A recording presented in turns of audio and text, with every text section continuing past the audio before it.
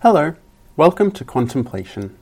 On this podcast, I present scientific insights on a variety of topics, from popular culture to the meaning of life, from the perspective of a quantum physicist.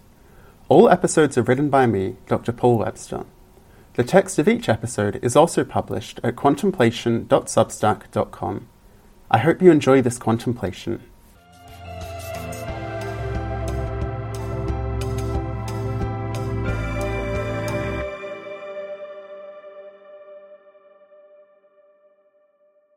How Electricity Powers the Modern World. Glow with the Flow by Dr. Paul Webster. In the modern world, we seem to take magic for granted. By simply pressing little buttons, we induce all manner of tasks to helpfully complete themselves. We don't need to light candles or lamps, we just flick a switch and there is light. We don't need to collect or meticulously arrange firewood to start a fire. We just flick other switches and a heater or oven spontaneously provides heat. Flick yet more switches and we can see and hear our family from across the world, keep food from spoiling, or have our clothes washed. If you could take a person from almost any time in human history and bring them into your house, it would take mere moments for you to prove to them that you are a magician. We call this magic electricity. Electricity is the silent, invisible power that runs our lives. It has revolutionized human existence, making commonplace what was once impossible. Yet it has become so mundane that we now notice its absence, signalled by the abrupt breakdown of our trusted appliances, more readily than its presence.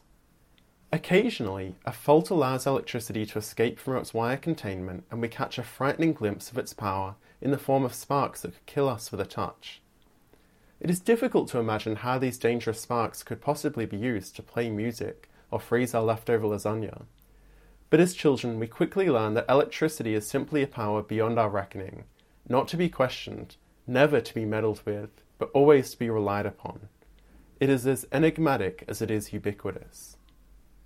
But of course, electricity is not magic. It is a product of science. By comparing it to older, simpler technologies, we can come to understand how it works and why it is such a powerful tool. This will allow us to understand why this mysterious force that was once an academic curiosity became a cornerstone of society. A world of water wheels. Before approaching electricity, it is helpful to consider a more basic technology, the water wheel.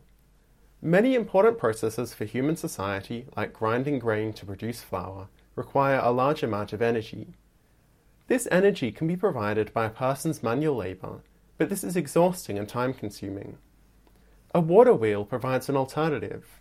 It uses the fact that a stream of flowing water, such as a river, contains energy due to the motion of the water. If you position a wheel so that water passes over one side of it, this energy will cause the wheel to turn. This turning wheel can then operate a mill that grinds the grain. So a water wheel is a mechanism for harnessing the energy in water to perform a useful task without human labour. The ultimate force on which water wheels depend is gravity. Gravity pulls water from higher places to lower places, which is what causes it to flow. It means that water sitting at a higher elevation, such as the top of a hill or the source of a river in the mountains, has energy that can be converted to energy of motion as it falls. This stored energy is called gravitational potential energy, because it is associated with the potential of the water to start moving by flowing downwards. So water wheels ultimately work by capturing some of the gravitational potential energy of water as it is released through the water's flow. In principle, the energy harnessed by water wheels could do a lot more than grind grain. A large volume of fast-flowing water passing over a water wheel could theoretically be used to turn the high-power motors of appliances like fans and refrigerators. The energy of a water wheel could be transformed to heat energy to heat your home or oven, by using a mechanism that rubs against the wheel to create friction. In theory, with enough energy, it could even be possible to generate enough heat in this way to cause a metal filament like that in an incandescent light bulb to glow, giving artificial lighting. In fact, since all forms of energy can theoretically be converted into any other, in principle, any appliance could be operated by the gravitational potential energy harnessed by water wheels. We could imagine a world based on this idea. Water could be provided to the roof of every home by a grid of pipes. This water would then be allowed to flow from the roof to the floor. Water wheels would harness the energy of this flow and use it to power all of our appliances. It would be a modern post-industrial world, but one devoid of electricity. Unfortunately, this system is completely unfeasible. The fundamental reason is that incredible quantities of water would be required to power each home. Indeed, a typical Australian household consumes about 15 kilowatts or 50 megajoules of energy each day. To generate that quantity of energy by water flowing from the top to bottom of a 5-metre high home would require at least 1 million litres of water every day. This is equivalent to half an Olympic swimming pool of water each day, or multiple large domestic rainwater tanks of water each hour, being provided to the roof of every house. Clearly, an alternative approach is needed. From water wheels to electronics. The alternative is electricity. Fundamentally, electricity is a force like gravity. Gravity causes objects with mass to attract each other. Objects fall down to the earth because the earth is so massive that it strongly pulls everything towards it. Similarly, electric forces cause objects with opposite electric charges to attract each other. The most important type of object with an electric charge is the electron, which is one of the fundamental particles of nature that make up all atoms. Its charge is negative, which means that if you prepare a metal plate that has a strong positive charge, called a positive terminal in electronics, electrons will be pulled towards it, just as water at the top of a hill is pulled down towards the ground. This means that electrons have energy associated with electricity analogous to the energy of water associated with gravity. Specifically, electrons that are held away from a positive terminal have stored energy called electrical potential energy, just as water at the top of a hill has gravitational potential energy. If you release these electrons, they will flow towards the terminal, just as water flows in a river, releasing their potential energy as they do so. This energy can be harnessed by placing a mechanism called a resistor in the path of flowing electrons, just like a water wheel in the path of flowing water. This energy can be converted into other forms to power a wide range of appliances, just as we imagined with the energy of water wheels.